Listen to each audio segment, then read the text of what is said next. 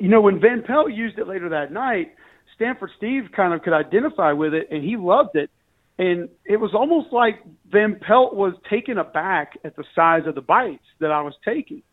And I mean, I couldn't believe that anybody would be surprised that you would grab a handful of, I guess we'll call them the petals, the onion petals. And no one like goes in there acting as though their thumb and index finger are tweezers and is like playing Operation and takes one of those things out of there, do they? Like surely there's not people who really do that. Like I told Steve, he called me to give me a heads up that it was on, and he's laughing about the size of the bites, and I was like, buddy, that's regular work. Like, if you and I went to Outback right this second, that's the exact same way that I would eat that. Like, why would I eat it any differently?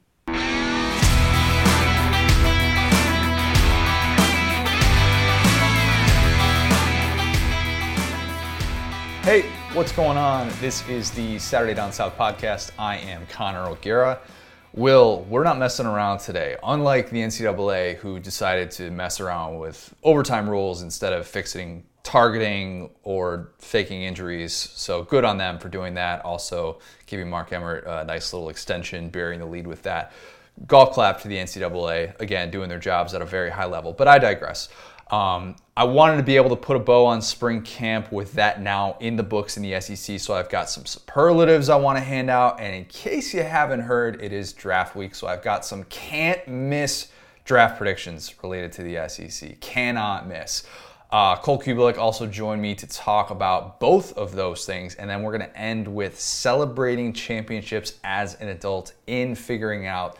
But before we get to all of that, today's podcast is brought to you by College Football Uncensored. Yes, you've heard me talk about it before. It's Saturday Down South's newest podcast. It's Marler, it's Tyler Huck. They talk about everything college football and then some, whether you want your spring game takes, you want debates about the most hated athletes in sports, or you just want to hear a couple of guys chopping it up about whatever comes to mind. You're going to love College Football Uncensored. During the offseason, it's one episode a week, dropping every Monday morning. And hey, if you hate the bleep button, you're in luck. There's no bleep button needed, actual curse words. They've got a lot of fun stuff planned, I know, for the off season ahead. So if you haven't, go to wherever you get your podcasts and subscribe to College Football Uncensored. Go do that right now. What a world, man. I've used the bleep button twice, and they've both been for you.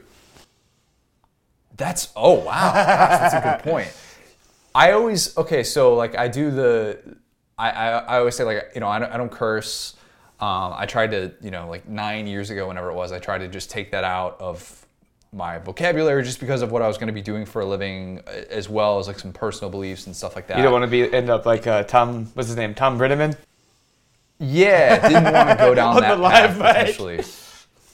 Just never want to put myself in that spot. And I interpret it a little bit differently if I'm quoting somebody else because, with the Justin Fields thing, I'm not just going to sit there and pretend like that doesn't add an important context because it does. So, used in moderation. As I always say when I'm like watching an episode of Schitt's Creek, which I think they use cursing so effectively, whenever David drops an F-bomb, I just die laughing every single time because, cursing, in my opinion, should be used, in moderation, at least from a comedic standpoint in that. So it has its time, it has its place. But yeah, you're using the bleep button on me now. So times are changing.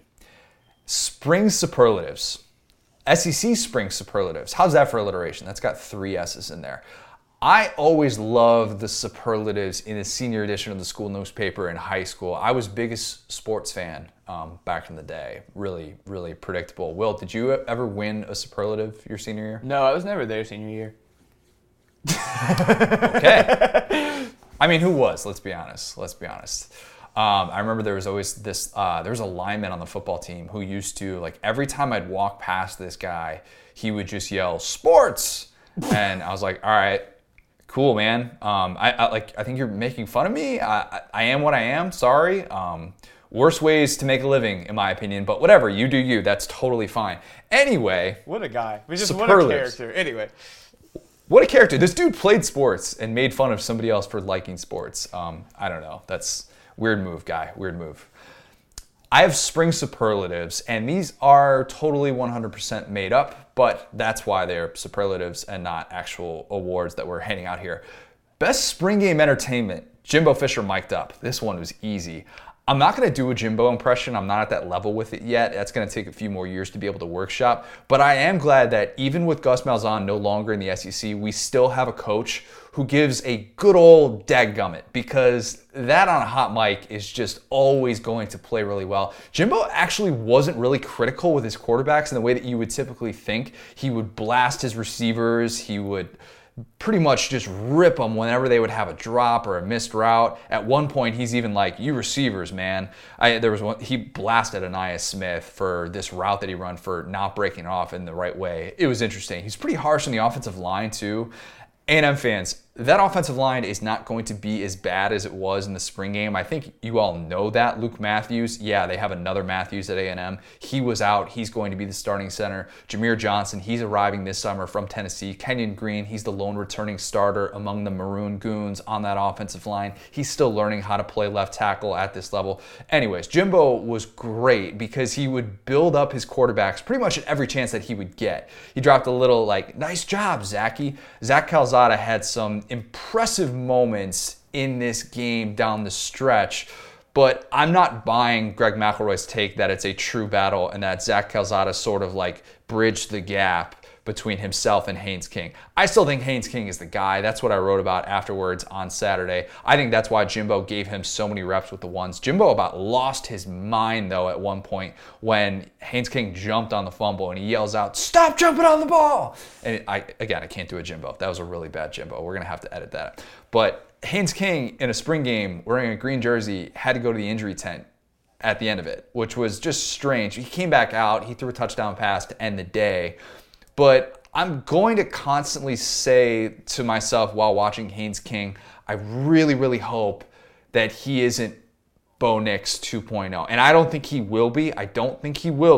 But there are some of the things that he does outside of the pocket where I hope that reliancy to be able to use his legs isn't there. And in a spring game, it wasn't. It definitely wasn't. And I think the accuracy is at a much different place than Bo Nix was at. I think he's going to throw to the middle of the field a lot more. Anyways, Let's wash away the Bo Nix comp because that was dumb. I am a believer in Haynes King, and spring game takes away some of that mobility that we would typically see. I think when he's in his normal element in the fall, we're going to be able to see that much, much more, and he's going to use that in a very positive way to help that offense. But Jimbo is also probably going to be a little bit more critical of his quarterbacks in the fall, just a guess. Let's go ahead, though, and start the GoFundMe added on top of Jimbo's $75 million contract, just so that he could be mic'd up every game, because it was grade A entertainment. Anybody who watched the spring game got to see that. No, the taxpayers of Texas need to demand that. We don't need to pay him any more money. That should be included.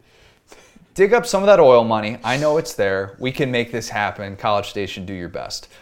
Best spring fling, Agiye Hall.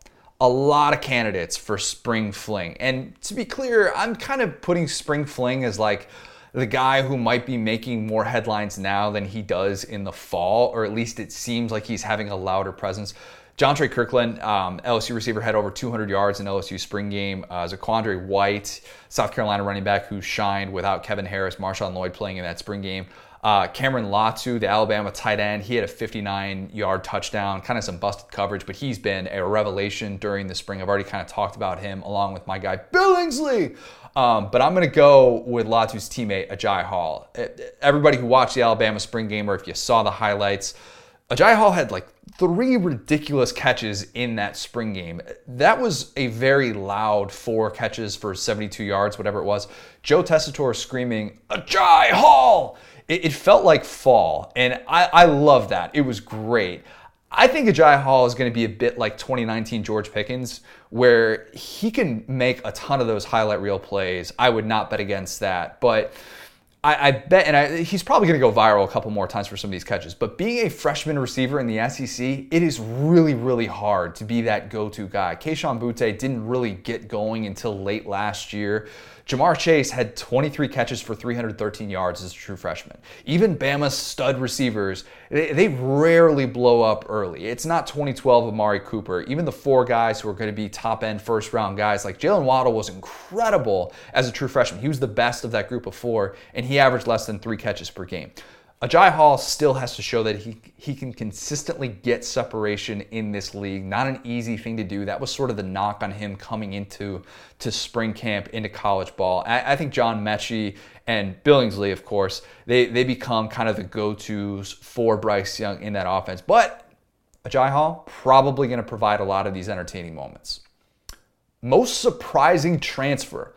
Mike Woods leaves Arkansas for Oklahoma. If you don't know Mike Woods, you might not think anything of it. You might just think, of course, why wouldn't a guy go from Arkansas to Oklahoma? He wants to play for a national championship. You get to play with Spencer Rattler. You get to be in Lincoln Riley's offense. Makes a lot of sense, but it's the timing of it. Woods, as SDS's own Michael Bratton has been saying for a while, best returning deep threat in the SEC. KJ Jefferson has a beautiful deep ball. He was the perfect complement to Treylon Burks as well. Mike Woods was probably in position where, he and Treylon Burks were going to be the best 1-2 punch among receivers in the SEC returning. Like, I even tweeted that, I think it was last Monday or last Tuesday, whenever it was, that the only SEC team returning multiple players with 600 receiving yards was Arkansas, with Mike Woods and Treylon Burks. And then hours later, maybe it was even minutes later, I don't know, rumors come out about Woods entering the transfer portal, and then that was confirmed the very next day. And at first, it's probably like, okay, we're connecting some dots. Maybe it's Justin Stepp. He's the receivers coach who left Arkansas for South Carolina. Stepp is from Columbia, by the way. Sam Pittman had kept him from Chad Morris's staff. But then Woods comes out, and he's like, nah, it actually didn't have anything to do with the staff. Got a great relationship with them. That's the other part of this. Follow Mike Woods on social media, and it's even weirder. He tweeted a bunch after the spring game, and if you saw any of that stuff, you would never ever think that's a guy who's about to enter the transfer portal. I had someone tell me that there's something off the field that could potentially come up, and it's nothing violent. He didn't fail out of school or anything like that, and I don't want to get too into the nitty-gritty, but that something happened and it put Arkansas in a tough spot. Again, I don't want to dig too deep into the details here without knowing the full story, the full context, but when I was told this, I thought that it made more sense and it was a little bit less baffling if this thing is true, at least with the timeline, the way that it played out, the way that it did. Still though, brutal loss, and replacing for Arkansas won't be easy. I know they're optimistic about Davian Warren, and they think that some of these younger guys, they have an Oklahoma transfer as well that they think could be promising, but replacing the things that Mike Woods did as a deep threat, not easy. The most Malik Willis-like spring game quarterback take. Let's go! Hendon Hooker at number 10 in my SEC quarterback rankings, post-spring SEC quarterback rankings. Yes, I know I've talked about it in the past. I don't really like doing the quarterback rankings. I'd rather do tiers, but I realize it's part of the business. Hendon Hooker is actually the guy that Malik Willis beat last year at Virginia Tech, so there's some irony there. My post-spring quarterback rankings, which I didn't do last year because, well, we didn't have spring. So last time I did it was in 2019 when the Malik Willis thing happened. If you want to see all of the quarterback rankings that I did, SaturdayDownSouth.com, go follow us on Instagram. Spoiler alert, it's a bit of a crapshoot this year, and you're probably going to disagree with it. Again, I've already said, don't like the quarterback rankings. It forces me to project starters and rank them. So if I'm wrong on that, it's like, wow, how can this guy be an elite SEC quarterback when he can't even win his own starting job? That's what happened with the Malik Willis thing a couple of years ago. If you're not familiar with that, we've talked about it on this podcast in the past. I had Malik Willis at number 8 in my post-spring SEC quarterback rankings. We found out 2 weeks later he was QB3 at Auburn, and he entered the transfer portal shortly thereafter. Connor, by the way, smarter than Gus Malzahn, though? That's the real take here, because when we saw this man play, how did he do, Connor? I'm just saying. Better or worse there's than something Bo to be Nix? said. I had so many people validate that in the last year that you have no idea. Like whenever Malik Willis would do something big at Liberty, which, there were tons of moments last year, I would get tweets of like, maybe this wasn't the dumbest thing you've ever come up with. So a little bit vindicated on that. Malik Willis, if he's entering the rankings in terms of SEC quarterbacks, he's top 5 if you would put him in there this year, right? I mean, led all FBS quarterbacks in rushing last year. I'm just saying. The point, though, is that one of these rankings that I have, it's going to get cold taked really soon. The odds are in favor of that. I did have, heads up, I did have Miles Brennan at number 4. But I put in there, I think it was the first sentence that I had after Miles Brennan, if Max Johnson wins the job, that I probably put him somewhere in that 4 to 6 range. I've already spoken my truth about owning all the Brennan stock. I have not sold any of it. I've locked it away. It is in a good place. It's going to grow. I'm confident in that. I still think that battle goes into the fall, though. So even if Myles Brennan loses the quarterback battle, which he could, that's still very much a possibility, I'd still probably be like, hey, I want Myles Brennan starting for the majority of SEC teams. Not all, but the majority of them. So that's what I base these rankings on. It's who would I want starting for my team to win a game tomorrow. And Hendon Hooker is the guy who might get me into some trouble. I only had him at number 10, so it's not that high, just behind Bo Nix, ironically enough. But Hooker is making me a little bit nervous now, or some of the circumstances around him. And part of it was the spring game, because Harrison Bailey looked a lot like 2016, 2017 Drew Lock with Josh Heupel. Hooker didn't. And he also had a bad pick six, kind of a late throw, and just the type of throw that you can't make in the fall. You'll get ripped. That's Jared Garantano. Tennessee fans have seen enough of that throughout their lifetime to know a bad late throw when they see it. And he did have, though, he ended the day with this diving touchdown that kind of, it salvaged a little bit of some of what the numbers were going to look like. And there's also the fact that Tennessee just brought in Joe Milton, the transfer from Michigan. Speaking of baffling transfers that I don't really understand, I don't think Joe Milton's the guy at Michigan, or at Tennessee coming from Michigan. He really struggled with accuracy after that season opener, after everybody was just giving him all sorts of praise. Michigan finally has its guy. That didn't end up happening. But the fact that Josh Heupel went out and got another Power 5 transfer, maybe a little bit telling. My gut says this is about Josh Heupel knowing that he's probably going to have somebody transfer out by the time the season starts, and his quarterback room could look very different in the fall. But above all else, he needs to be able to have those options, because selling this offense for Josh Heupel is his biggest year one asset. I'm trying to tell myself with Hendon Hooker that you couldn't really run or judge him based on his full arsenal in the spring game. It's just not there for mobile quarterbacks. This is a guy who led Power 5 quarterbacks in rushing last year. Harrison Bailey against a real pass rush, still kind of worrisome. The footwork, he didn't really get that development last year that he should have with Jeremy Pruitt. And Hendon Hooker's skill set would probably be better with that leaky offensive line, which Tennessee could have.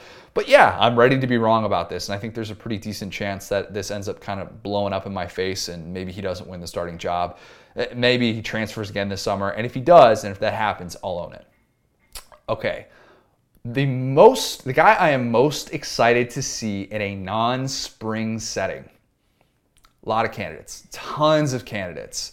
It's almost too easy to do the mobile quarterbacks. I've already talked about that enough on this podcast. Really tempting just for me to go with Haynes King, John Rice Plumlee, of course, all bang the drum team. He wasn't in any spring setting on the football field except doing sideline interviews. He's still doing the baseball thing. My Kentucky guys, Wan'Dale Robinson, Chris Rodriguez, candidates as well. Derek Stingley in a non-Bo Pelini defense. Will, that has to be it for you, right? Just a non-Bo Pelini defense is exciting enough for me. Eli Rick's going to have a big year in a non-Bo Pelini defense, although he had a big year last year in an actual Bo Pelini defense. I'm so Bryce serious. Young. Me and you could coach those two quarterbacks to success. I don't understand how that happened. We literally be like, hey, dude, play cat defense. Stick on that guy. That's it. Two of the receivers are done. Seriously, what if you... I've thought about that so much. Like, if you could go back to this time last year and say, you know who's going to have the worst passing defense in FBS is LSU. The team with Derek Stingley. Oh, and Derek Stingley's going to be healthy for most of the year, and they're still going to have the worst passing defense. That's not showing up on Bo Pelini's resume anytime soon. Don't think that's making the cuts. Anyway, I got enough words on Bo Pelini, but that's why spring is great. We're springing ahead to progress, man. Amen.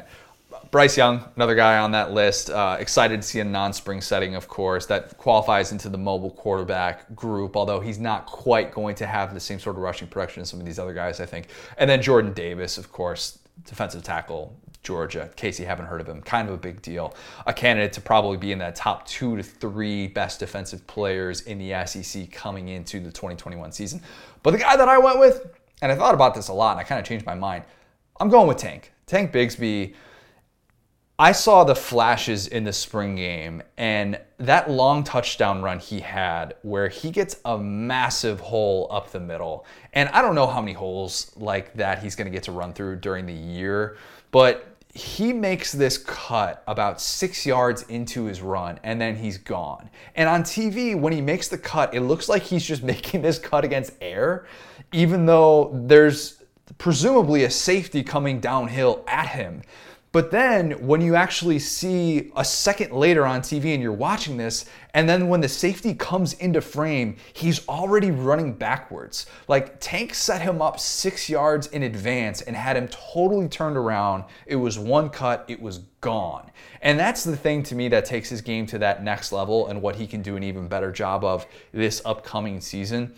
Again, the running lanes, probably not going to be that wide open this year. I think a lot of teams are going to load the box against him. Bo Nix still has to show that he can stretch the field. They need to find some downfield weapons without Seth Williams, without Anthony Schwartz. But that's what's so great about Tank and why I'm so excited to see him healthy this year, is because he doesn't need the massive running lanes to be so entertaining. His ability to break tackles is going to still be on full display. Pro Football Focus had him as the 5th best broken tackle rate in FBS. The spring cliche, as we brought up not too long ago, it also says that a normal offseason will do him wonders. I think playing in Mike Bobo's offense is also going to do him wonders, because he's going to get a ton of work as long as he is healthy. That's probably the other part of this that I'm holding on to, is that I voiced my concerns about him staying healthy with that running style, with the thin running back depth that they have right now. So we better appreciate Tank while he's still out there this fall. So those are my superlatives. I left out Class Clown, Best Couple, probably a few others next time. Will, are there any others that I probably should have been able to bring up here? Biggest sports fan. Biggest sports fan. I don't know who biggest sports fan is. We're going to have to wait and see that. It might be Mark Stoops. Mark Stoops has been all over the volleyball stuff as well for Kentucky. Shout out Kentucky volleyball. I feel like it's someone on Kentucky. I don't know why. They always have like some characters, some guys that would be like good commentators. I don't know who it is yet, but the interesting Kentucky players who I'm waiting for. Okay, I like that. They like their sports up there in Lexington. It's a year-round deal. And they're a football school now. Basketball. Football and volleyball school. Oh, facts. National championship in volleyball. They're totally legit. Hey, SEC's on the board for volleyball championships. Good for the SEC. Finally winning titles. Let's transition to my can't miss draft predictions. These can't miss. The draft is so weird though, because we spend months and months predicting it, and even McShay and Kuiper are wrong about the vast majority of their picks when they come out with their final mock drafts. But nobody ever remembers or cares about like what their percentage was. It's not like we're sitting here on Sunday after the draft and we're like, oh, McShay had 41% success rate. Daniel Jeremiah was 48%. Like, nobody ever does that or cares, but we all consume all of their content all the time. And it's so different compared to doing something like game predictions, where everybody remembers what exactly you picked. And if you picked against this fan base's team, they're going to let you know about it. Like, you can't say that Tennessee's going to score 0 points and then watch them put up 40 and then not get roasted for that in the following week. It's very weird how that works. But because nobody cares about who's right and wrong with the draft, shameless plug, by the way, for Adam Spencer and I, our mock draft, by the time that people are listening to this, it is live on SaturdayDownSouth.com. Go check that out. We only do one mock draft, not to brag or anything. We're a mock draft of integrity, like the bracket of integrity. Same sort of deal. So let's do some can't miss NFL draft predictions. I've got McCorkle at number 3 happening, set it in stone, going to the 49ers. Mac Jones, McCorkle, for those who don't know who McCorkle is. But Kyle Shanahan, he said that he can't guarantee that anyone will be here on Sunday. He's not wrong when he says that. I'm not going to sit here and call him out and say, look, you can point to this, this, and this. If we all just kind of stay in our respective bubbles, that we're going to be fine by Sunday. Kyle Shanahan brings up a very interesting point. But Mac Jones to San Francisco, book it. It fits what they want to do. I've spoken my piece on this before, and how while I understand that he, from a physical standpoint, doesn't have the traits of others, people are going to rip San Fran for trading up to go out and get their guy, even though going from 12 to 3, it's not exactly mortgaging the farm the way that others have in the past in the draft. A certain Chicago Bears team may or may not have done that for Mitch Trubisky, whatever, that's water under the bridge. But Kyle Shanahan finally gets to draft his guy. And for an offensive-minded coach, a quarterback guy, where you don't have to just inherit the situation, I think that he really has taken this process that much. He's really kind of taken onus of that. And that's why Mac Jones is going to be the guy there. And I'm not buying the Trey Lance buzz at number 3. It still baffles me that a dude with 300 FCS level attempts is seen as like this obvious top 10 pick. That just blows me away. Absolutely blows me away when a lot of the same things that people are criticizing Mac Jones for having all the perfect circumstances around him, all that talent.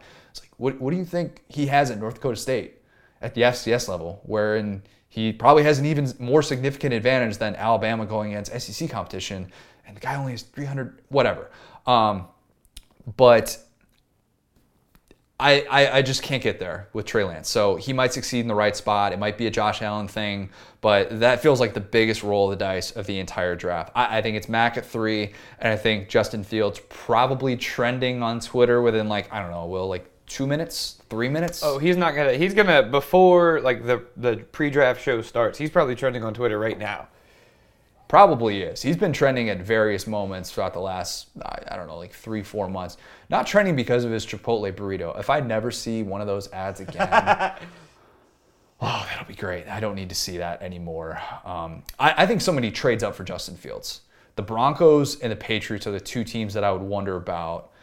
Because, and I have this in the mock draft that's up on SaturdayDownSouth.com, where the Broncos trade up from 9 to be able to go up and get him at 5. I think all 5 quarterbacks are going to be off the board in the top 10. If the Panthers go after Trey Lance at 8 or something like that, wouldn't be incredibly surprising. You know what? Let's do this. Well, let's do the top 10 picks. And keep in mind, we're recording this early on Wednesday afternoon, so if any of these trades come up, Wednesday night or something like that, we're not going to be able to adjust. But people like the mocks, right? So let's, top 10, is that good with you if we do that? Yeah. Okay. All right. 1, you're never going to believe this, but I think Trevor Lawrence goes number 1 overall. 2, Zach Wilson to the Jets. 3, already said, Mac going to the 49ers. 4, Kyle Pitts going to the Falcons. Don't think they end up trading that pick, and I don't think that they necessarily go after the quarterback. They just take the best player available, which Kyle Pitts would be. And then 5, as I was just saying, I think the Broncos trade with the Bengals and they go up to 5 and they get Justin Fields. 6, and I know this would pain you as an LSU fan not to see Ja'Marr Chase with Joe Burrow, but I have Ja'Marr Chase going 6 to the Dolphins to play with Tua. And then 7, the Lions going after Devontae Smith, 166-pound wonder. 8, Panthers, Trey Lance. 9, with that trade, the Bengals go back to 9, and they end up getting Penei Sewell at number 9 overall, which would just be a massive, massive win for them and Joe Burrow, because they'd probably add a first, a second in the future as well to be able to do that. And then the Cowboys at 10 seem like they're going to be going after Patrick Surtain, the quarterback out of Alabama, of course. How did I do? Because I hope I'm wrong with that Bengals pick, trading that, because I'd love to see Ja'Marr Chase and Joe Burrow again for the next decade or so, but it just doesn't feel like that always works out. So how did I do with that top 10? So, okay, let's back up a sec. So the thing with the Niners is very funny to me, because I'm just rooting for chaos, and if you've seen any of the stuff coming out of the Niners subreddit, they're almost in full-out civil war about Mac Jones right now. So any of that would be hilarious. I'm so pro them taking either Mac Jones or Trey Lance, because I think either of those would be hilarious content. Trading up. I mean, either way, and I think that Mac Jones could succeed in that system. I think that ultimately the fans are honestly probably going to be wrong, but it's just going to be very funny to see that happen real time. See if they get booed or whatever. I think the Falcons getting Pitts, he's gonna be awesome, and the Falcons aren't. They'll find a way. Anyway, the Bengals. Yeah, no. I mean, hey, I like Ja'Marr Chase. I also like Joe Burrow's knees. I think that Joe Burrow having knees is good for society. I'll say it. Someone has to. Agreed. So many people have sent me that picture of Joe Burrow sitting on the throne, and they're like, these uniforms look awesome. I'm like, do you see that giant scar on his knee, bro? Every single time I get sent that picture, I'm just like, I don't know how many more of those hits that dude has in him. I mean, that's just bad. You can't just be doing that. So at the end of the day, it's you know what I'm saying? I'm so pro protecting Joe Burrow. I'm so pro protecting every good quarterback, giving them a chance to succeed. I'm pro too having weapons in Miami. I think that's a good deal. And I think, yeah, the Bengals, it would be so Bengals to trade out of that pick and then end up with somebody random. So hopefully they stay there and pick one of the two obvious options. But either way, I'd be happy as just a football fan. And then, I think the rest of it makes a lot of sense. In the mock draft that I did with Adam, when I had the Bengals trading back to 9 or trading with the Broncos, I was like, I was hoping it would play out with like Adam not take, because Adam and I, so like basically the way that we did it, we put ourselves in the position of whatever general manager making that pick was, and I was hoping that Adam wouldn't take Sewell with one of those picks, and that Adam takes Sewell for the Panthers at 8, and I'm like, well, crap, this did not work out. This was a horrible trade that I just concocted, and this would work out terribly for the Bengals because I ended up having them take like Slater at 9 or something like that, which they'd probably end up taking a Jalen Waddle instead, but who knows? I want that to happen so badly, but I'm a little bit worried that we won't get to see that Jamar Chase, Joe Burrow connection again, because good God, it was so much fun. So much fun. Yeah, I think what you got to do if you want to be on the cutting edge of mock drafts is just keep pushing Justin Fields down the board. So Chris Sims is like the champion right now for them going all the way to the Super Bowl champions. I say you just put him in the 5th round of the Patriots. And then that way, it's you got to one-up him. Smart. And then it's like, hey, if he falls even 10 spots, you'd be like, see, never believed him going top 10.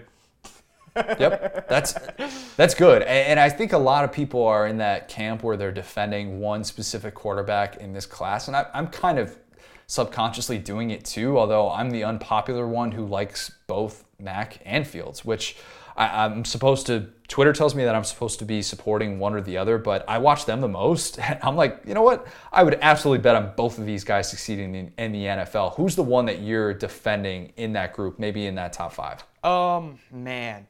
I just feel bad for Zach Wilson because he's going to go from BYU to New York City into that organization, which just had a young quarterback that everybody liked. And I think that he, weirdly enough, I think several quarterbacks taken past him are going to do better than him, and I don't think that's his fault. So in a way, it's almost like I'm defending him because I'm prepared. Because you can see how this goes with these kind of teams. I mean, everybody until Baker Mayfield, which everything changed around him, that the Browns drafted, like when Manziel went there, it was like, this ain't going to work. So yeah, I think that I'm very pro pretty much everybody. And like I said, I think Mac can survive in or can succeed in that Shanahan system. I think whoever gets Trey Lance, that's super system dependent. But it's weird. I think that we have a ton of good quarterbacks this year, and a lot of them are going to be dependent on their situation, how smart the people around them are.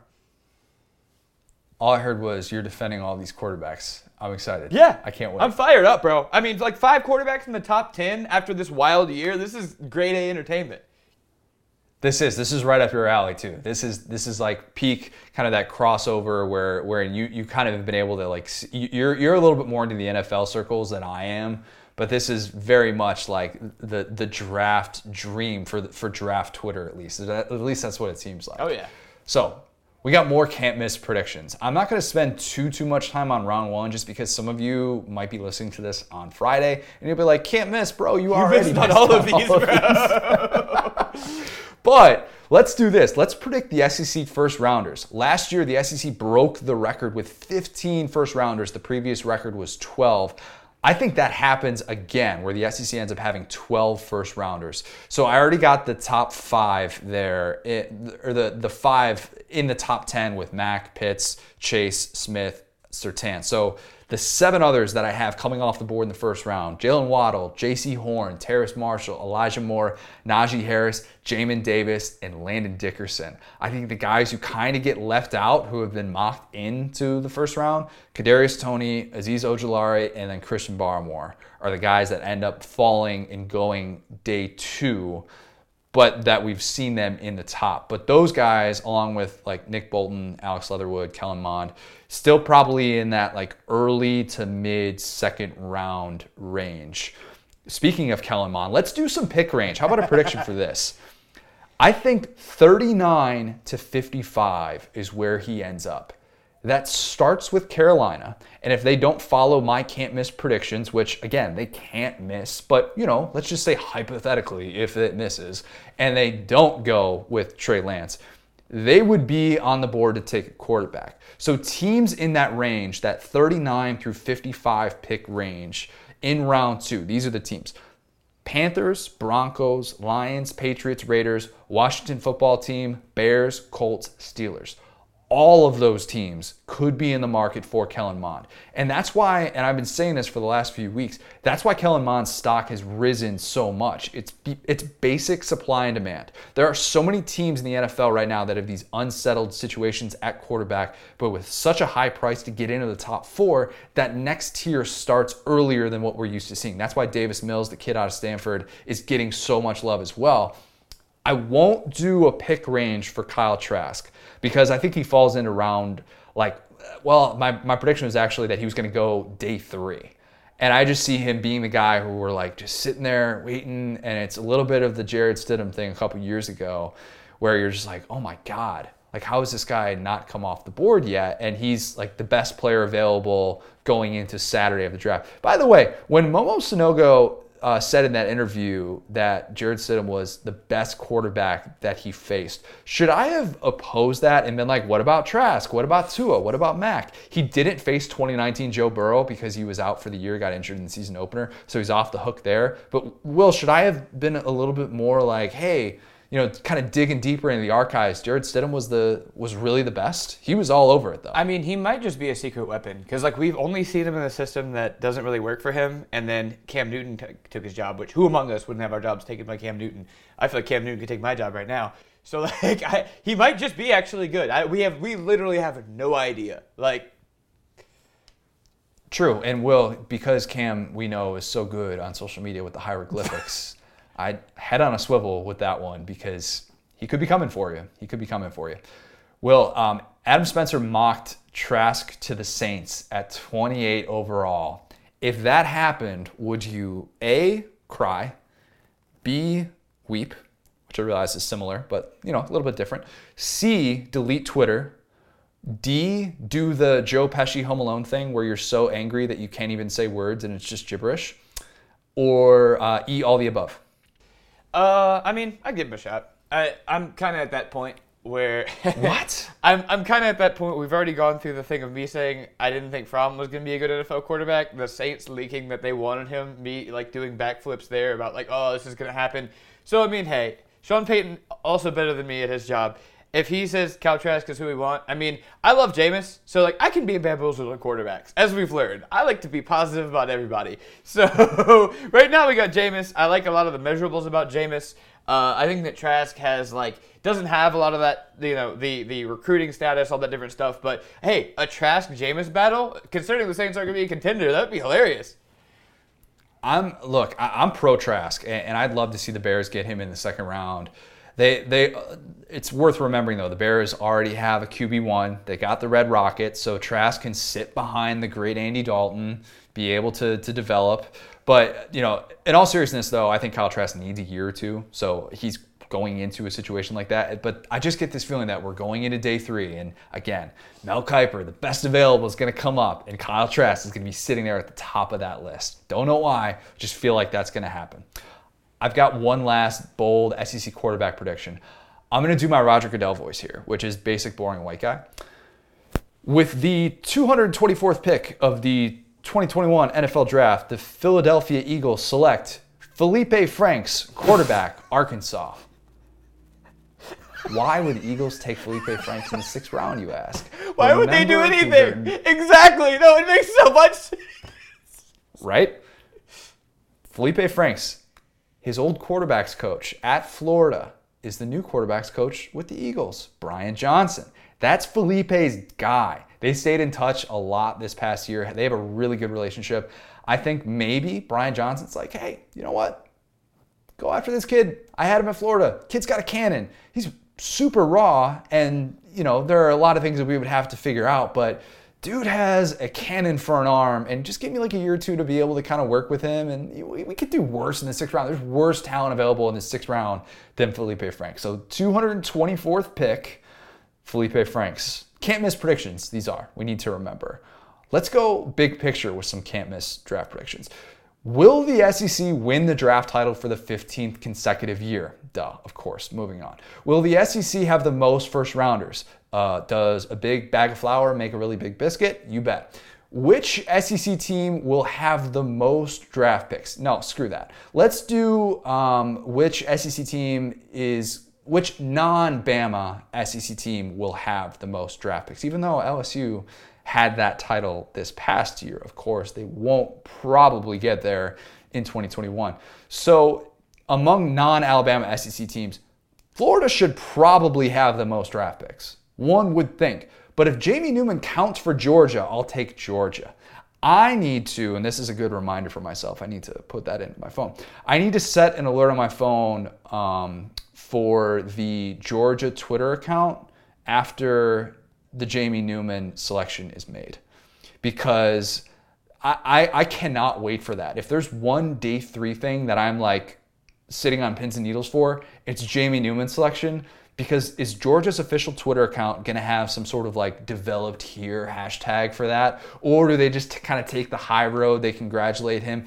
Either way, whatever happens, the replies are going to be electric. Cannot wait for that. It'll be like Georgia fans, Florida fans doing, what's the handshake tweet? Where like Georgia fans on one side, Florida fans on one side, and then the handshake thing, fighting over Jamie Newman's lack of relevance. If you find yourself online defending if Jamie Newman played for your SEC school, Don't.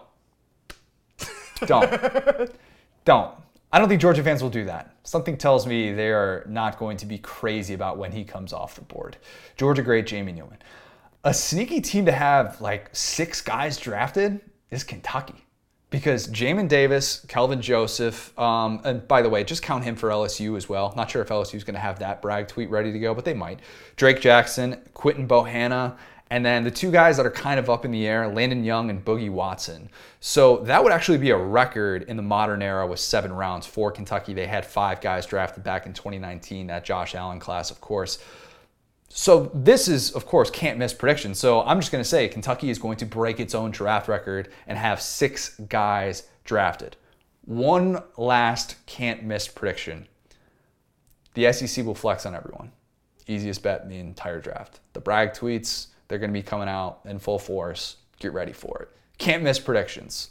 Etch them all in stone. Okay, let's go to my interview with Cole Cubelic. We got to talk about some pretty noteworthy takeaways that he had from Georgia's spring game a couple weeks ago. He's got some new perspective on JT Daniels as well. And I also thought he gave a really fair answer on Bo Nix in year 3. I trust all things Cole when it comes to Auburn.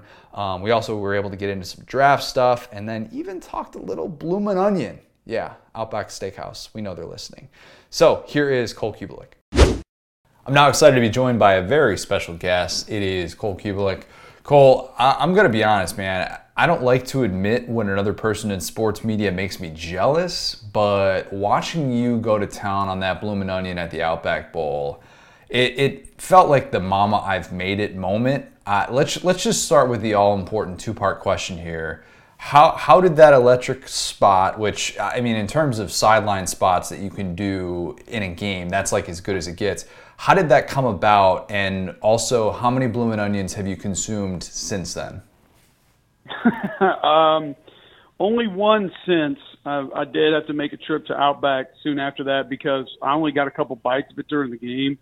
And, I mean, I obviously easily could have housed the entire thing, but I had about a quarter and a half of football left, and it was the heat index was over 100 in Tampa, and that would have just been a recipe for disaster, so we decided not to do that. When I first got assigned that game with Jordan and Tom, our normal producer from our first few years together, Joe Taylor, was actually the producer on the game.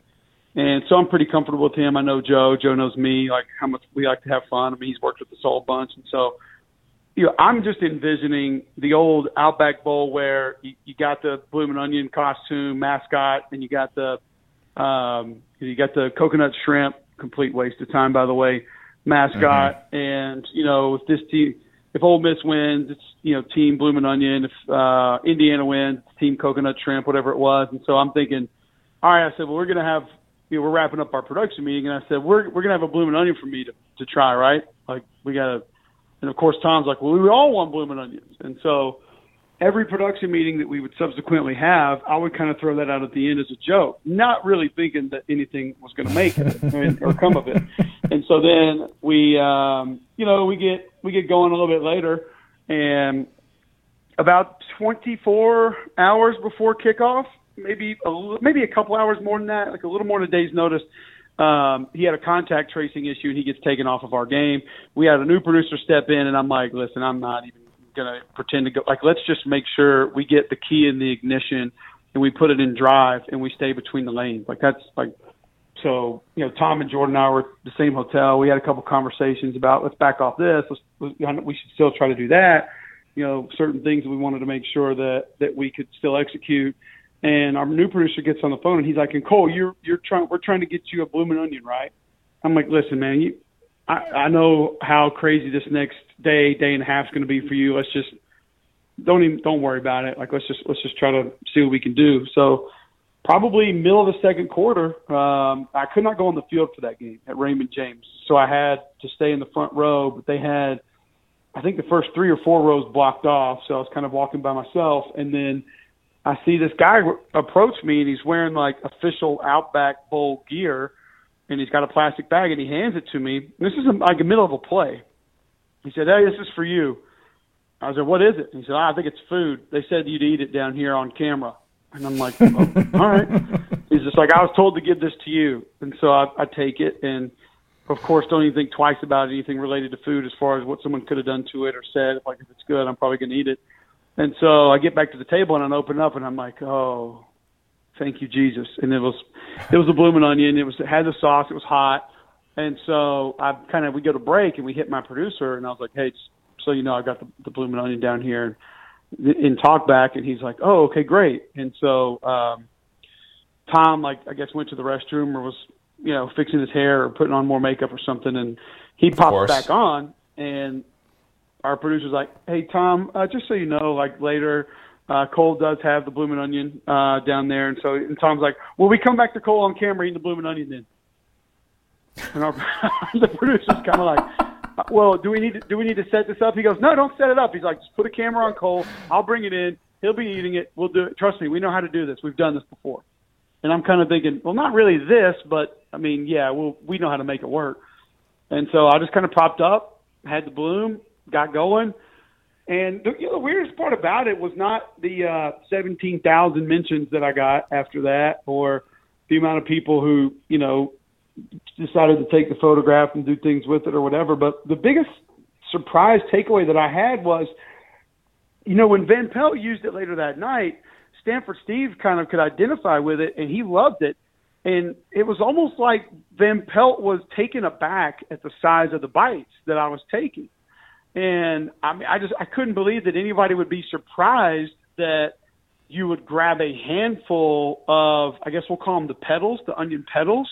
Mm-hmm. And no one goes in there acting as though their thumb and index finger are tweezers and playing Operation and takes one of those things out of there, do they? Surely there's not people who really do that. It's like I told Steve, he called me to give me a heads up that it was on, and he's laughing about the size of the bites, and I was like, buddy, that's regular work. If you and I went to Outback right this second, that's the exact same way that I would eat that. Why would I eat it any differently? Why would I grab one petal and try to lightly dunk it in the sauce? There's only going to be, especially if it's me and my butt. Maybe the problem is, when I think I was really introduced to Bloomin' Onions is when I was in college. And when I was in college, Outback was a nice dinner. That was a nice night out. And so sometimes my teammates and I would go, or sometimes my dad would go. My teammates would go with me because he would pay. And it's you're kind of fending for yourself there because there's only so many bites. So it's yeah, I'm going to get 11 or 6 in one bite and then just jam it in to make sure I get my fix. So I was surprised mostly that people were actually surprised by the size of the bites that I was taking, because to me, they felt absolutely normal. I did nothing extra from a size of bite when I actually cut that. So that actually surprised me more than anything else. All right, I'm calling dibs. I don't care if The Athletic contacts you, whoever it is that wants to get dibs on the oral history of Cole Cubelic eating a Bloomin' Onion on national television. I want dibs on writing that story, and I feel like we just got a lot of it with like a 7-minute answer, but I'm glad that you went there because my follow-up was going to be, was there any conversations about coconut shrimp? And you quickly squashed that, and I'm glad because I shouldn't have to ask you about that. Bloomin' Onion is in a class of its own, and people who think that coconut shrimp is right there with Bloomin' Onion, they're insane. And I don't, there are two types of people in the world, and those are one of them. In non-Outback Steakhouse related questions here, I want to hit on a couple of things that you made headlines for in the last couple of weeks. Well, the only people that are even close to being that bad are the people that call it an awesome blossom and think that that's anywhere near what an actual Bloomin' Onion is, because that's not even close either. But coconut shrimp is a waste of time. I've never even tried one of those, and I never will. I don't know why you would do that to yourself. Amen. Preaching to the choir on that one. Georgia spring game, you had two takeaways that I think UGA fans looked at and they were probably ecstatic about. One of them was the JT Daniels sit down that you guys had with your production crew, and you said it was the most impressive that you've had during your time doing this with SEC Network. The organization, the attention to detail, like all of those things with JT Daniels, it's there. Is there a story that you can share from that specific interaction that kind of puts that all into perspective? I think the main thing is just, how he sort of delegates his film study, and he does it on his own. And, he has things broken down throughout the course of the week. And then also, just to think about what a film junkie football nerd he is, he just randomly decided himself to go back and watch 2017 Alex Smith and watch the entire season. And because he wanted to study his footwork, because he thinks he's a guy that has elite footwork in the NFL. So, I don't know a lot of college quarterbacks that are going back and watching the NFL guys like him, specifically for certain things, or even as much. And I don't know as many college quarterbacks that are sort of breaking down film on the same schedule each week in their own way, completely opposite of what they're doing with their position coach or coordinator or anything like that. So, attention to detail, organization, over the top, something that I haven't really seen from a lot of college football players. And I think a lot of it, too, I'll be the first one to admit, I didn't know him. I hadn't been around him. I hadn't talked to him. I don't know if I had a false perception of him, but I just didn't have a perception. And I think a lot of people just think, this California kid, he probably just has a strong arm, so he just, that's why he kept playing football, but doesn't really love the game. And it's the exact opposite. The guy loves football. He loves digesting it. He loves taking in as much as he can about it, learning about it, whether it's technique, whether it's fundamentals, whether it's what other guys are doing, how to get better, identifying defenses. All of it. And so, and we heard that from his teammates too. We got to talk to a couple of his teammates, one on defense that, said right away, he's in the facility more than some of the coaches are. That's just who he is. I don't think the guy's left Athens since he got there. I don't think he's taken like a vacation or anything. So I think just being introduced to everything that he is and what football is to him was probably a big enough surprise for all of us and very impressive. If I said to you, Cole, is this the guy who can end the 1980 jokes? Would you have a different answer to that question now compared to before your sit down with him? I might have a little more confidence in saying it, but I would first say that, he can't do it. It's got to be the offensive line. It's got to be the backs, the tight ends, receivers, the defense. There's, coaches and he have to be on the same page. They're going to have to stay healthy. There's a lot that goes into that. But do I think that if all things align and it's kind of just on him and everything else is what I expect it could be, then yeah, I think he has the ability. I think he has the talent. And maybe now I'm a little bit more confident that he has the mentality to be able to go do that. So, I didn't need to know from a skill set perspective. I watched him on film last year. I went back and watched all this stuff from last year before the spring game. So, I knew good and well what he was capable of. And I think that's another thing, too, that we just kind of forget. Just like going back and researching him before that spring game, I kind of had this, I guess, like awakening moment as it pertains to JT Daniels of, we forgot that this guy was the Gatorade High School Player of the Year after his junior year, where at Minor Day they go undefeated and win a state championship, and then goes to USC a year early. Now, he was held back early in life, so his age actually aligns with where he is now. But, I think some people look at it as, he went out there and changed coordinators, and all of a sudden Keaton Slovis was the guy, so he just bailed or he just left. Or I think there's more to it than that, and then I think there's a lot more to, you know, his mentality and his background, how competitive he is. I mean, I've heard stories about as a sixth grader him getting on the whiteboard and being more impressive than the senior and junior quarterbacks that were playing in high school. And I mean, I think we just kind of have dismissed what he was coming out, and maybe we shouldn't be as surprised that he's been successful as he has. You said there's optimism about George Pickens returning in 2021, and if he were to return, targeting that Tennessee date would kind of be the idea. And I'm not even as high on Pickens as others are, but I would love to see the kid healthy, playing in this offense that stretches the field in a different way under Todd Monken. From those quotes, which were from an interview that you did with our friend Mike Griffith at Dog Nation, it sounds like the bigger issue with Pickens is going to be whether he wants to expedite the rehab for the NFL draft. Is that a fair assessment at this point? And like that's going to be the bigger hurdle as opposed to being able to come back from a clean ACL tear? Oh, it could be. I mean, I wanted to hear that he wants to come back, and I wanted to hear that the school wants to try to get him back. And when I heard both of those things, that gave me the confidence to say, you know, I don't know why you guys are so hesitant here. If you look at the timeline, he absolutely could be ready by the end of the season. I mean, that's all it is.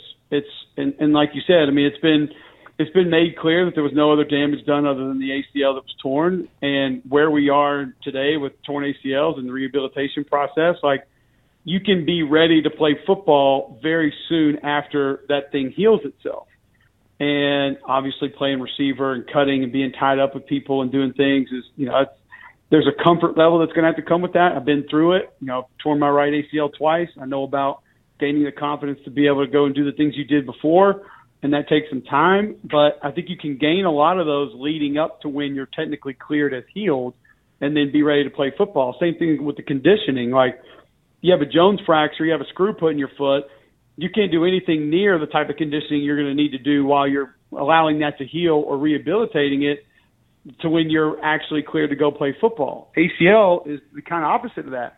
You're going to be able to go out there and run. You're going to start cutting and doing different things so you can run routes and you can get some cardio work in before you're actually cleared to go play and considered to be healthy or the graft is healed once it's in your knee. So I just think the timeline really sort of lines itself up. And if I would have heard, you know, we'll see, or, you know, we don't really know, we'll see how it plays out. But, you know, I think both parties have made it pretty clear that they want to try to do that. And I think it'll only motivate him.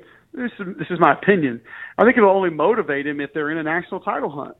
And then all of a sudden, if you can get back out there, be healthy, and you can give 3 good preseason games, 3 good regular season games, even 2 good regular season games, and 3 good postseason games, you're out. You can go, and there's the film that people need, and there's the proof that you're healthy, and you know you're ready to go ahead and move on. So I don't necessarily think it has to be one or the other. I think the interesting thing, too, with Pickens is he can kind of combat some of the pre-draft narratives that are going to be out there with him and some of the potential character concerns that are going to come up. As we know, these guys get picked apart. And by coming back with that timeline, that would sort of debunk some of that stuff, and that he is all about the team and all about, having his head in the right place. And that's something that would definitely help him as well. You said on Feinbaum that you might have Georgia as your number 1 team in the country entering 2021. That, though, was before the Pickens injury, also before the spring game where you got the up-close look at them. Where are you at with that right now? I mean, I think if we're debating who's won going into this season, I think Georgia's in that conversation. I mean, if I'm selecting today, I'd probably still have that. I mean, if we're picking number 1 as who we think has the best chance to win a national title, I'm probably putting Georgia there. I mean, their concerns are a little bit less than what mine are with some other teams. You mentioned veteran quarterback, year 2 in the system. A lot of talent on the offensive line, but that's a group that needs to grow. I think you look at the tight ends that they're going to bring with that, Washington, Fitzpatrick. I think that group can help offset some of what they have that might be concerning with the offensive line. Really good group of running backs. I think receivers that get back and get healthy will be more than enough once the season begins. And then defensively, the corner position's a little bit concerned, but you got elite recruits. You got guys that are super talented, and you've got an elite defensive line, arguably the best. I think them and I think probably Clemson and Georgia bringing the two best defensive lines to the table going into this season. So with the way that they've recruited, with what they already have, the guys they have coaching them, and drawing up the X's and O's, I mean, I probably have Georgia number 1, probably have Alabama 2, probably have Clemson 3. So yeah, I mean, I think they're not just in the discussion. I think based on what they have coming back and the schedule too. I mean, there's no reason they couldn't lose to Clemson in a competitive game. I mean, hell, even if they got blown out and then run the table, beat Alabama in the SEC championship game, you're in. How are you not in? And the schedule is one that's very manageable for them. When you look at Florida, probably taking a bit of a step back. I think Kentucky's got a chance to be better. Defense can be good. Maybe they open up the offense, but I don't think it's going to be enough for Georgia right now. I think Missouri will surprise some folks, but I don't know if they're ready to get that upset just yet. Tennessee is, who knows? I like some of what I saw in the spring game, but I think they and South Carolina, there's just such a big talent gap right now. It's going to be tough for them to get those wins. Auburn's also a bit of an unknown. Tank Bigsby going to be great, but is Bo Nix going to take the next step? Georgia Tech and Jeff are on their way, but again, talent-wise, they're just not ready to be there to compete with them right this second. So I think the schedule, in more ways than one, actually sets up for Georgia to be in that picture. Let's talk about Auburn, because every year I feel like I ask you something Bo Nix related, and I feel like you've been on the money with your assessment of him, even going back to that first year where we talk about him getting that help from the defense early on. Could that be something that fuels Auburn in some of these tougher games when they were starting off the year against Oregon and they had to go to Texas A&M and all that, and that played out? I think, though, at this point of his career, even the Nix optimists, they're still a bit in wait-and-see mode with running this offense with Mike Bobo. I know we're going to see him do some different things. He's going under center. They're going to put more of that emphasis on being able to step up in the pocket. But are you sold on this version of Nix being the best version of Nix? No, I'm not sold, because if it is going to be the best version, he has to accept a lot of coaching. And I don't think that he's proven just yet that he's ready to do that. And it doesn't mean that he can't do it. And we're not going to really learn that in a spring game. So, I look at little things when we talk about quarterbacks, like body language, things of that nature. And we had the Mississippi State Auburn game, last game of the year, and we talked about kind of where he sits in between series and how much communication there is between series. Those things just have to change. Bottom line, they have to change. It's not all about touchdowns versus interceptions, wins versus losses, completion percentage, yards, whatever. It's not it. I mean, it's number one, decision making. Number two, in my opinion, it's leadership, being presidential. And number three is understanding the situation and understanding the position. I mean, when the clock's running down and you're trying to tie the game or take the lead, you don't need to run over a corner while you're going out of bounds. Like, you don't need to try to hurdle that guy. Just step out of bounds and stop the clock. The hero ball of, trying to throw a ball away when you're in the pocket, eluding the rush. Like, just knowing it's okay if we take a sack on second down. We got 2 more downs to try to obtain this first down and keep this drive alive and score towards the end of a game. Bailing on your protection early. And then when you do, obviously, visibly, people can see that you have an issue with the offensive line for that happening. Or you have an issue with the receiver not making a play. It's okay to have that issue, but it's how that message is delivered that I think sometimes needs to change. The good news is this is a system that could fit his skill set very well, and he's got 2 guys that have played the position, coached the position, coordinated offenses right there with him in Brian Harsin and Mike Bobo. And Bobo didn't put up with a lot of that stuff, man. And Harson's pretty – I think he's more hard-nosed than a lot of people imagine or believe. But he's got 2 guys that don't put up with a lot. And I think that they understand what they're dealing with and what needs to happen. And, they're going to do their best to give him the coaching, but he has to accept it. Because, I can sit there and deliver the right message to the right guy a lot of the time, but if he doesn't want to hear it and he's going to still do it his way, doesn't matter. Mm-hmm. You're not going to take many steps as far as how you develop or how you improve as a player. Cole, I want to talk a few draft prospects before I let you go here. You guys had a ton of Kentucky games over the year. I know Tom Hart is the mayor of Kentucky. The name Jamin Davis is suddenly a household name for NFL draft Twitter. And the dude, if you haven't seen him, physical freak in every way. I think you can see like 8 ribs, maybe 10. It's insane what he's been able to do in the pre-draft process to help himself. What were some of your impressions of him at Kentucky, and are you buying some of this round 1 talk that he's been getting? Yeah, I mean, I can remember multiple times that we would sit down with the Kentucky staff and you're just kind of like, you're asking Brad Davis, like, when is this dude going to get more reps here? Like, when are we going to cut him loose? And they needed him to do a lot of different things. And I think that's why some people might not view him as being elite at one thing, but he's got elite twitch. I mean, big time get off, and obviously has the size and the measurables to go along with that. I just don't know if he was able to really find a home that was going to impress people who weren't just watching him, because he didn't pile up a ton of stats and he didn't have a lot of highlight plays, but he was doing what that defense needed him to do. Sometimes on the ball, sometimes off the ball, sometimes in coverage, sometimes blitzing, sometimes rushing off the edge. They needed him to be a lot of different things for that defense, and that's why a lot of folks didn't really lock on to him. But he's a big-time talent, and he's a guy that I think when you think about what you want at the next level to come off the edge and sort of be an impact guy out there, he's got it, because he can help you in space, he can cover a little bit, and then he's got that big boy get off when he needs to get after the quarterback. So he's a guy that I've liked for a while. I mean, I know he didn't really make a true impact, but somebody that's been fun to watch. If Kellen Mond comes off the board early in the second round, as some have speculated, what would your reaction be to that? I wouldn't be surprised, because I think if you're taking a quarterback in the second, you're not anticipating having a day one starter. You're probably a team that's looking for the next guy or looking for a viable backup. You're drafting someone that you sort of believe in, but don't believe in them right this second. And financially, I think that's okay. I think you're still in a good spot there from a salary cap perspective of what you're getting and what you're going to need him for. And I think he's a guy that could have success in the NFL. Needs to cut down on the turnovers a little bit. Obviously, the thing about it is, he's mobile, he's durable for damn sure. The guy took big hits running the ball and in the pocket and continued to play. Never missed extended period of time. He's got plenty of arm.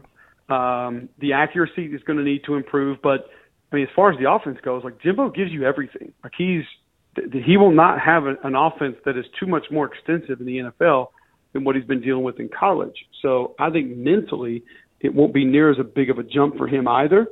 And then the kid's a leader. He's a great kid, great individual, good locker room guy, winner, competitive. So football means a lot to him. I think all those things would be something that you would want in that kind of a quarterback that you were bringing in, somebody that you were hoping could grow into it, but you're just not 100% sure, so you're not drafting them to where they need to be that guy right now. Is there a non-round 1 guy, maybe from the SEC, that you just find yourself kind of shaking your head, wondering, why isn't this guy getting more love? This guy needs to be in that conversation, and maybe he will be, but right now it doesn't seem like he's going to be that round 1 guy. So I guess this would kind of be like your sleeper, your go-to-bat 4 guy. Is there somebody who stands out for you? I mean, the one that I keep coming back to, and I've actually seen, I think Kiper had him in his last first round, in his last mock, but it took a while, and I tweeted something out about it a couple weeks ago. It took a while for people to really say it publicly. I don't know why people aren't talking about Elijah Moore. And I think the more confusing part about that is you get so many people who so passionately talk about Devonta Smith, who talk about Jalen Waddle, and who talk about Kadarius Toney, but then they just leave Elijah Moore out like he's going to come off the board 2 rounds later than those guys. I don't know what the real difference is, to be honest with you. Is Kadarius a little bit bigger and heavier? Yes. I think Kadarius Toney is your change of direction guy, your quick hitter, your screen guy that can always create and always find ways to give you an explosive play in lower percentage throws. I don't know if he's good as down the field as an Elijah Moore is. I think Devonta's probably your best receiver at all 3 levels. Great route runner, great hands, extremely smooth. The size a little bit of a concern. Elijah Moore's heavier, and I think if you're talking about versatility, a guy that's lined up in the backfield, a guy that's lined up in the slot, he's lined up out wide. He's been asked to run deep balls. He can get over top of the defense. great hands, great catches, can catch in traffic, can work the middle of the field, can take jets and bubbles, things like that. I mean, there's nothing that I look at Elijah Moore and say, well, he can't do that. Nothing. And, I think the size between he and Waddle is comparable. I think Waddle's like an inch taller, but I think Moore's like a little bit heavier. It's about the same. Waddle obviously coming off of an injury, but super explosive. So I think the most versatile do more from that group is Elijah Moore. And I don't know if it's because he played at Ole Miss or if he decided to opt out late, whatever it is. People just don't view him on the same level as they do those other three guys. And I think he should be right there in the middle of that conversation. Preaching to the choir on that one. I'll get you out of here on this last question.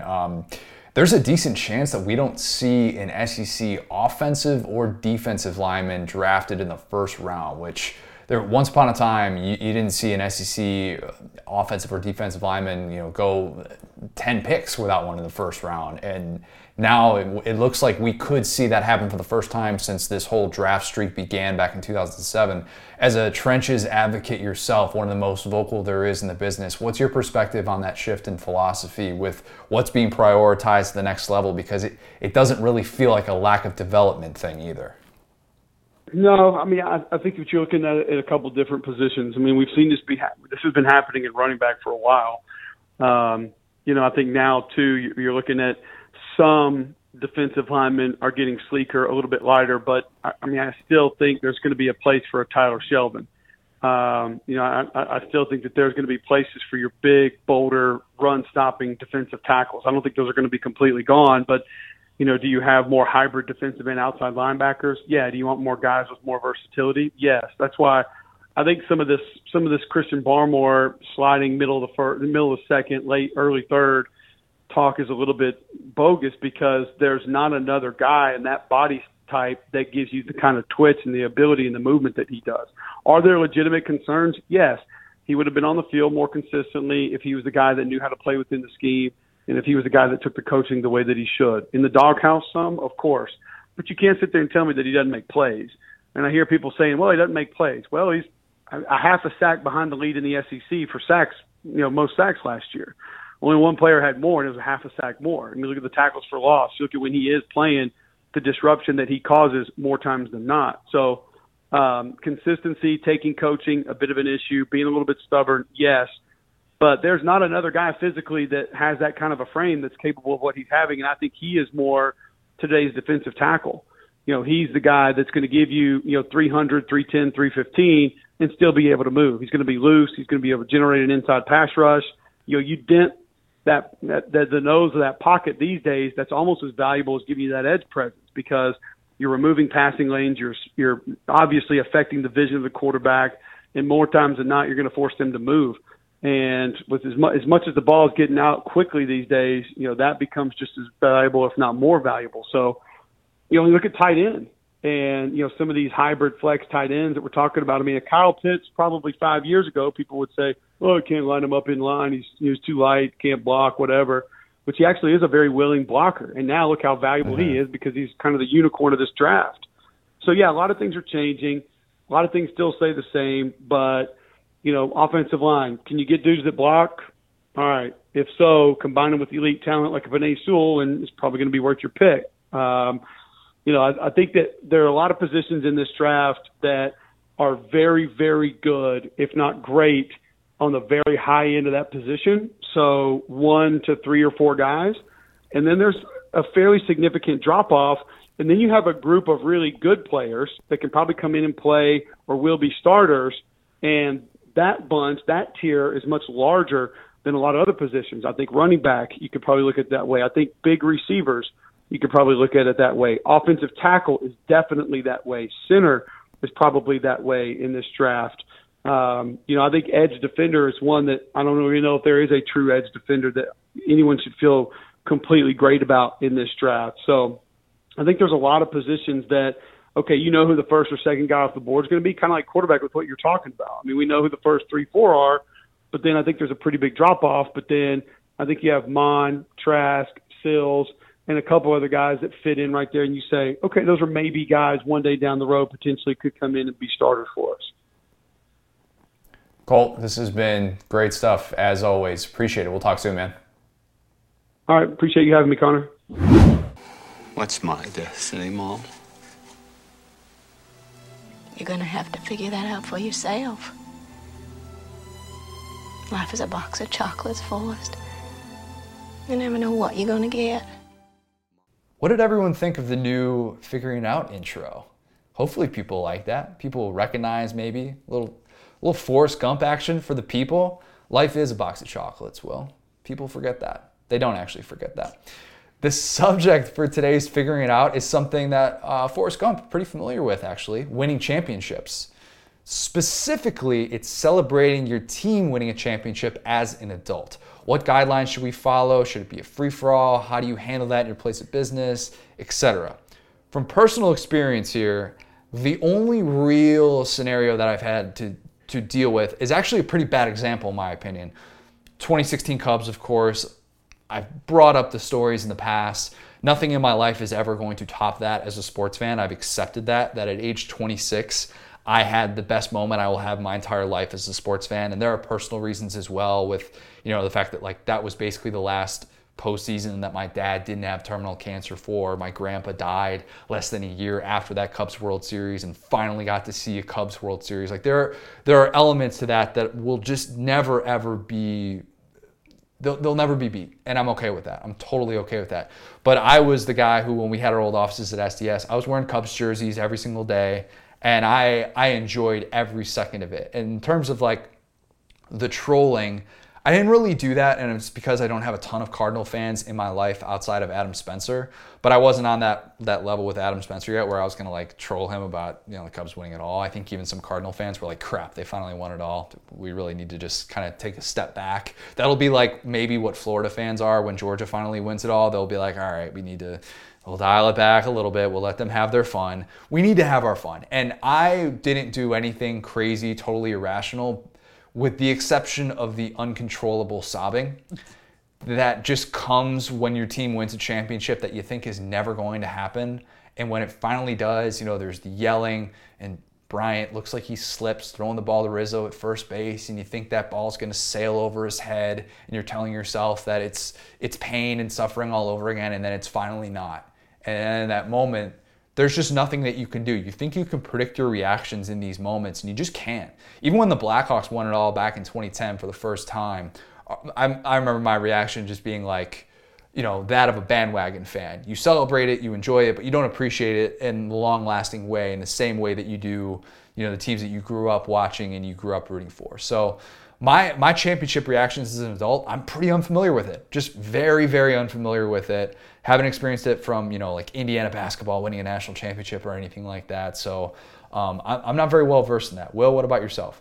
Yeah, I think you're making some great points. I think that for me, obviously, it's the Saints and a couple LSU titles. I think that I was way too young to appreciate how tough the Saints ring was, and I literally, I started following the Saints in 2006, and Breeze got there, and I was like, oh, this is what the NFL is like? This is sick, man. We're throwing touchdowns. Let's go. And every year since then has been pain. So, true. This is true. If I could time machine, top 5 or 10 time machines for me, is go back to younger me and be like, please cherish this. It's so good. I think 2019, obviously, man, you make a really good point about that Cubs thing, and I guess that's probably right because I went to that game with my mom. It was super cool. It was like I got to see my pastor at the SEC championship from when I was growing up because he's a big LSU fan. Shout out Pastor Chris.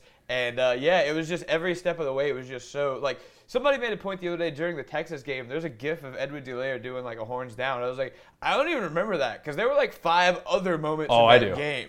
You know what I'm saying though? It's I remember Joe Burrow waving bye. I remember the touchdown. I remember the other long play. I remember the gritty. And I was like, oh my gosh, it's kind of like the Cubs. It's there are so many moments that you just can never have again. And so, yeah, I think that, you saw me during that, championship run. We were at the SEC championship together, and I had, the MJ shirt, Michael Jordan with the cigar, and the LSU baseball jersey. And I was just I was living it, man. It would have been very embarrassing if LSU lost, but they didn't. So, so yeah, I think I'm with you. It's next time that I'm celebrating a championship, I'm not going to go that buck wild about it.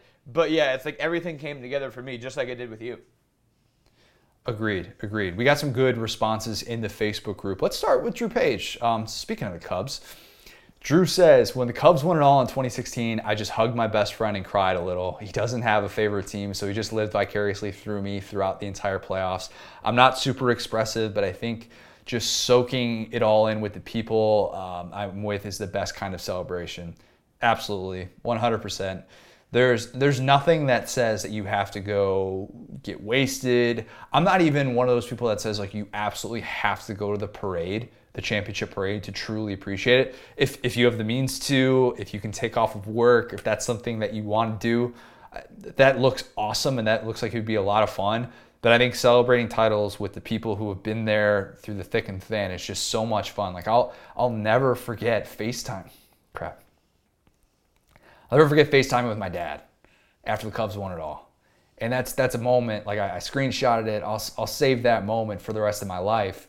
And I didn't have to be in a crowd, in Wrigleyville, in the center of it. That moment is always going to be special for me because of that conversation. And that is like what just takes it over the top. So be surrounded by the people that you love, and at least if you can't be in the same area as them, communicate with them and just try and appreciate those moments with them, because that's what makes it special. I'll say this, dude. I'm on exactly the same page. That's really weird, like the mirroring of that, because literally I told my mom, hey, if we were going to Bourbon Street, and we got out of the stadium, and I was like, I'm gonna be honest, Mom, I don't want to go to Bourbon Street. Let's just go back to the hotel bar. Let's hug it out. I don't want to go party with a bunch of random people. And my mom got me a bottle of Dom Perignon.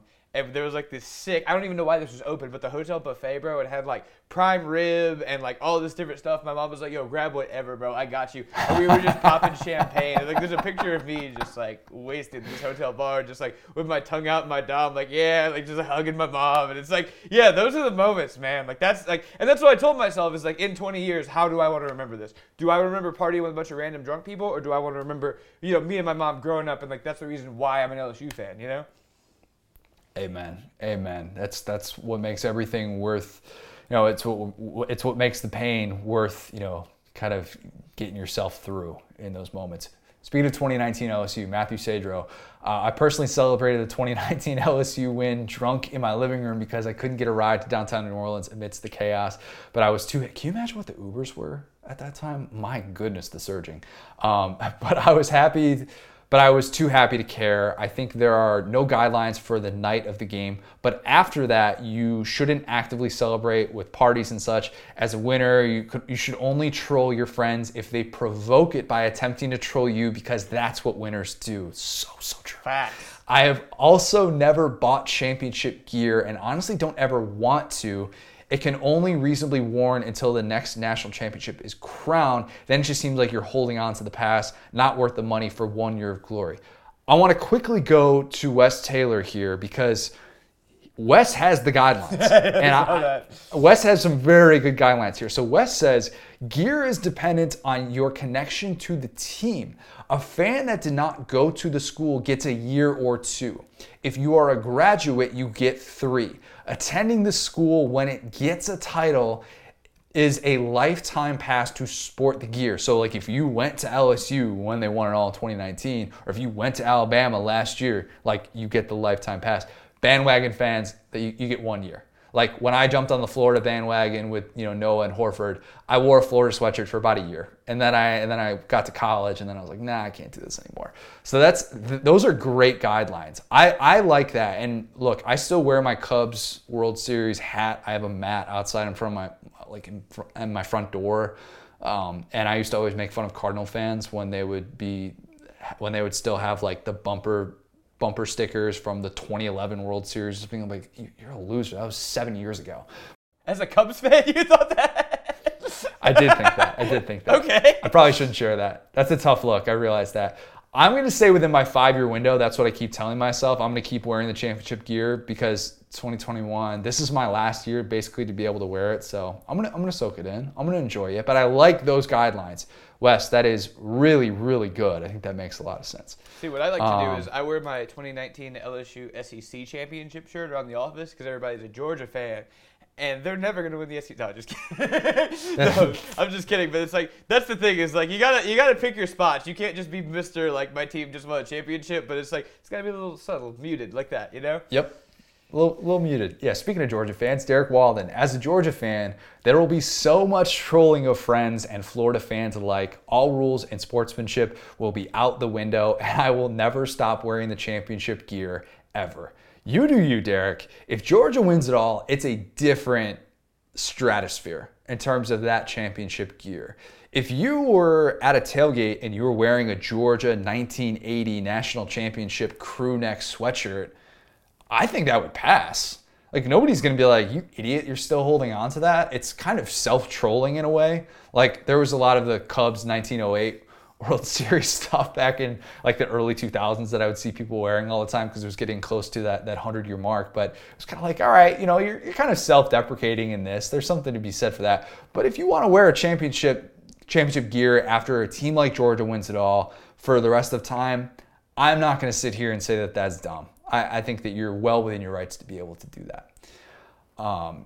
Chris Millen, he says, I only talk crap in direct proportion to who talked crap first. Otherwise, I don't do much. I enjoy the wins always, but you got to be there for the less than good times too. That said, as a Bama fan who works in a place primarily full of UGA fans, I do enjoy it when we beat them and also dread the day they finally top us.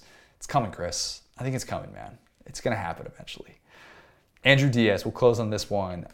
He says, depends on the team. If Orlando City or Minnesota United won the MLS Cup, I'd definitely be taking in some celebratory shot/beers. Oh, he's got a couple of MLS teams. All right. Talking a little smack, and I'd probably enjoy it for a year or so. Same could be said if the Magic ever won the finals. Ha! All yes, of us, very buddy. true. We're all celebrating together. Yeah. Right there with you, man. Florida winning in basketball or football would be a step up in obnoxiousness. Full cry and echoing Wes Taylor, it'd probably be 3 years of smack talk and title swag to friends and family. There is one team, though, that I would absolutely melt down for and not even feel bad about it. If the U.S. men ever won the World Cup, everything would be on the table. Long, unnecessary, ugly crying, calling out of work the next day, plane tickets to go see the parade, hundreds, maybe thousands of dollars spent on commemorative memorabilia. I will lose my, you know what.